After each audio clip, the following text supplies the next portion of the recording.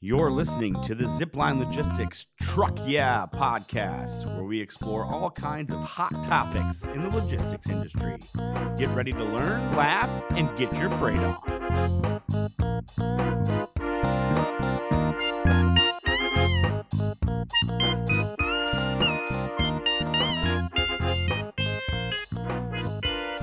Ladies and gentlemen, good morning. Welcome back to another edition of the Zipline Logistics podcast. My name is Jesse Jewett. Joined with me, as always, our Director of Training and Development, Teddy Lee Knox. Teddy, good morning. Good morning. How are you today? I'm wonderful. How are you? We're coming in on a Monday morning, ripping up with some coffee here in the office.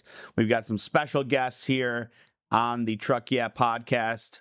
Jake DiCello, LTL expert, resident LTL expert, account manager. Jake, good morning. Good morning, Jesse. 5 years in October here at Zipline HQ. We're talking about Yellow Freight bankruptcy departing the market, impact on LTL operations, the market in general, and what we can expect here in the last third of the year. So, Jake, let's dive in with our experiences with Yellow/YRC here in your almost 5 years at Zipline. So as we all know, Yellow's been around for a long time.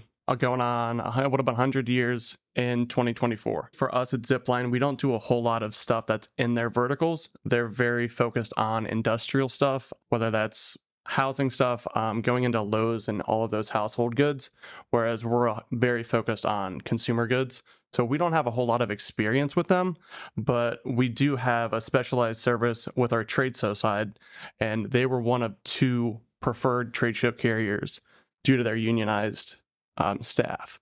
Okay. So they delivered into the Expo East, the Expo West of the world, our trade show booths, if you will. We box them up and they would handle it because they have a special service around that. Correct. Those and T-Force were the two preferred carriers for trade shows. Okay. Free ads for some LTL carriers out there. I think that makes sense why we don't interact with them as much, to your point, because we are mainly CPG, and that takes a lot of care, a lot of communication, and although they had a lot of strengths, it's not necessarily with our main retailers. Yeah, that's kind of why we stayed away from them for a little bit. They do service some of our customers very well, but for the most part, they didn't really service our main consignees, so we didn't use them a whole lot. Give me the general impact to the marketplace. Right off the top of my head, those trucks are going somewhere, I guess. Like the yellow trucks that were out there, the drivers will probably be plugged into another network, but maybe not all of them. So how is that going to impact the market in general? I expect to see some of the other major carriers, the Old Dominions, FedEx, Estes, to try and gain some more of the market share. As we know, they're going to be selling off all of the assets that Yellow had. Old Dominion actually put in a bid over the weekend to kind of solidify themselves as some sort of stakeholder in that. So their 12,000 trucks that YRC had, I think they still had 166 terminals that are operating as well. So those assets are going to get spread out amongst all of the players, whoever wants to bid for them the most. So I think that adding that extra volume and capacity into those networks will help out and kind of alleviate the strain from that influx. But where the drivers and kind of those workers will land is a big question mark. It's kind of depends on who wants to move where, what makes sense logistically and kind of economically for them. So I expect some of those drivers to kind of move into other LTL roles, other driving roles. Some of them may move to the dedicated side. It's kind of hard to tell what they want to do. It is enticing for an LTL driver. You're usually home every night. You don't have to go over the road or anything like that. So it is enticing, but kind of just the lay of the land. It just depends on where the openings are at for those people. Gotcha. Do you think that's going to impact rates at all? I do. So it won't impact them initially. I think that's going to be probably the beginning of the year once everybody figures out how this is going to affect their capacity and their networks, what kind of strain it's going to be, who is buying those assets, and what they have to do to kind of cover those costs. So I don't expect to see anything right now in terms of rate increases or decreases. There may be some players out there that try to take a lower general rate increase or a GRI at the beginning of the year just to earn more market share and kind of take on more of that volume. But you may see other players that are kind of higher priced price themselves out of those options just to kind of keep their networks clean and clear of the people that were using yellow before. That makes sense. Interesting. So next 4 months. Yeah, 4 months. Back third of the year. Okay. So we're integrating the leftover yellow drivers, equipment, et cetera. Those LTL companies that are now absorbing them are training said drivers, getting everybody used to maybe a different type of equipment or different type of service level, right? You talked about, drivers that didn't handle CPG shipments going into places that do handle CPG, who manage CPG shipments. And then 2024, we would start seeing the once we've got all of our ducks in a row, here's what we need to do now that we own 10% more of the market or et cetera. How is it going to impact our CPG shippers? Yeah, so I don't think it's going to have a major effect on the people that are already working with LTL heavily. Some of those shippers that aren't necessarily well equipped for LTL shipping, strict appointments, that kind of stuff for pickups, they may have a little bigger issue, especially if they were working with yellow in the past and they kind of already had a relationship with that local terminal. That may be a bigger hurdle to get over and kind of reestablish those relationships and communication with a new carrier. But people that have been used to kind of shipping with LTL carriers predominantly shouldn't see any issues with this, I wouldn't imagine. I mean, you think about it, you get one less hand out of the jar, so less people to feed, less confusion, drivers coming in giving the wrong stuff. So it may work out as a benefit for those shippers in the end, especially organizationally. But up front, there may be some communication issues, especially if they were working with that local terminal already. Interesting. All right, Teddy, we're pivoting to you. Yeah. Putting you on the spot. Ready. You are a CPG shipper. What can you do to minimize the impact on you? What's up, truckers? This little ad break is to let you know that Zipline Logistics will be attending Natural Products Expo East this year. If you haven't heard of it, Expo East is a trade show where CPG brands can network with the best healthy lifestyle buyers on the East Coast, and it's taking place in Philadelphia, PA on September 21st through 23rd, 2023. Zipline exclusively serves CPG shippers, so we continuously attend and sponsor trade shows like this because it's a great way to support and invest in our customers and the CPG community as a whole. We'll be set up at booth number 2532 and serving free breakfast every single morning and hosting a free happy hour on the 21st and 22nd. We're also offering free demos of our state-of-the-art shipping intelligence tool Canopy at our booth during show hours. So come by and see us or let us know if you'll be at the show on LinkedIn at Zipline Logistics. I would say organization and communication are the biggest things that you can do. So if you are shipping LTL, you have to have all of those BOLs in advance and making sure that you have them, you're getting them in a timely manner and can schedule them correctly. And make sure that you have dock doors assigned for LTL carriers, not specific carriers, but just a door assigned to carriers. That way you can get things in and out quickly. And that will help avoid a lot of white noise and stress when it comes to LTL shipping. If you can get those LTL carriers in and out quickly with the right communication, the right paperwork, you're going to see things go very, very smoothly.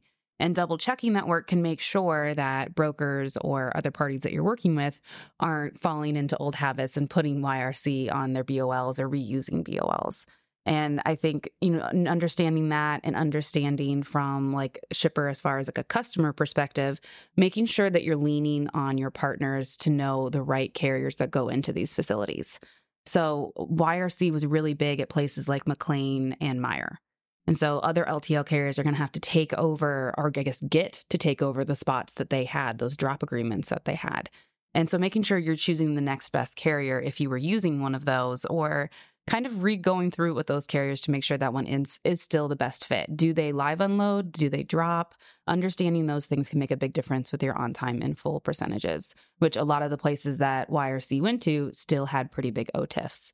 So I think understanding those things, getting the right communication and getting things set up for success at the beginning can make all of this go really smoothly. Easy, right? Pretty simple. Stick to the basics. Do them well. Did she miss anything, Jake? No, I think she was spot on. The biggest thing for those bigger shippers is definitely having a secluded door or whatever that the LTL carriers can get in, because their dispatchers are pulling them after 20 to 30 minutes, or if they pull up and see a long line, then they're not going to go in. So having that dedicated door definitely always helps out and kind of minimize those missed pickups and issues. Nailed it. So a couple things that we're doing here at Zipline, right? Obviously, this is going to impact preferred carriers or things of that nature. Maybe not across the board or as much due to our CPG expertise, but we're reaching out to those receivers, clarifying those preferred carriers, making sure we have all the right information, identifying if maybe another carrier is taking over the YRC drop days like Teddy mentioned. We are updating our system to clarify that now instead of just Mondays and Thursdays they're dropping Monday, Tuesday, Thursday due to the increased volume. So we're taking our steps at Zipline on our end to proactively communicate the changes to our customers and making sure we're going above and beyond and clarifying all those expectations. What else did I miss, Jake? What other impacts across the market, generally speaking? We didn't really hit on the capacity for the carriers a whole lot. Luckily, with the way the things are right now, LTL carriers are operating at about a 15 to 25% excess capacity. So they are able to absorb that a little better. We have seen some constraints within a few carriers' networks just from this influx of freight, but a lot of other ones have taken on double-digit percent increases and still moving pretty solidly. So kind of having that extra level of buffer zone helps them out quite a bit. And especially whenever the third largest LTL carrier goes down. Q1 of this year, YRC was 10% of the market share. So moving those 30,000 tons into different markets and different networks is definitely tough. But like I said, kind of operating with that excess capacity has been helpful for all those carriers to not have trailers sitting, missed deliveries, anything like that. So right now, we're not feeling it too bad, but once the rate market may shift back to a less appealing full truckload side, that's when we could see those bigger shipments and creating issues in the LTL networks. It's like a rubber band, I feel like, or I don't know how to explain. I'm going to try to explain this, right? It gets very, very congested at one point, and then it expands out to where everything runs smoothly. So there's little pockets of holidays, right? Maybe a blitz safety week or a natural disaster where things get very, very congested, and then it eventually, through time, it then spaces out and everything runs more smoothly and efficiently. A lot of nodding heads here for those listening at home. That analogy made Very beautiful. sense. I wish you could see the hand motions because it really helped. A lot of talking with my hands. I think that's a really good point to what you said, because that's why you need a partner to help you through that, to say, this is where the market's going. LTL is about to be really congested. I know you may not like these rates, but you have to remember that your product needs to be on the shelf for someone to buy for Christmas or for, whatever holiday it is. So I think that is, to my earlier point, that's the biggest part right there. If you don't have that and you're just following the motions of what you normally do, you can see some bigger, harsher impacts. Nailed it. If you want to talk about this more in depth, you can reach out to us at 888-GO-ZIPLINE, www.ziplinelogistics.com. We can help you identify the right mode for your shipment as a CPG shipper, right? In some cases, right, it's got to get there on time. It's got to hit the MABD. You don't want to ship at LTL. You want to ship it with a dedicated truckload. Or if you find a new retailer that you're going into, we can help you identify the appropriate transit times, etc., the appropriate preferred carriers for said retailer to make sure everything runs smoothly. Boom. That's the Zipline Logistics way.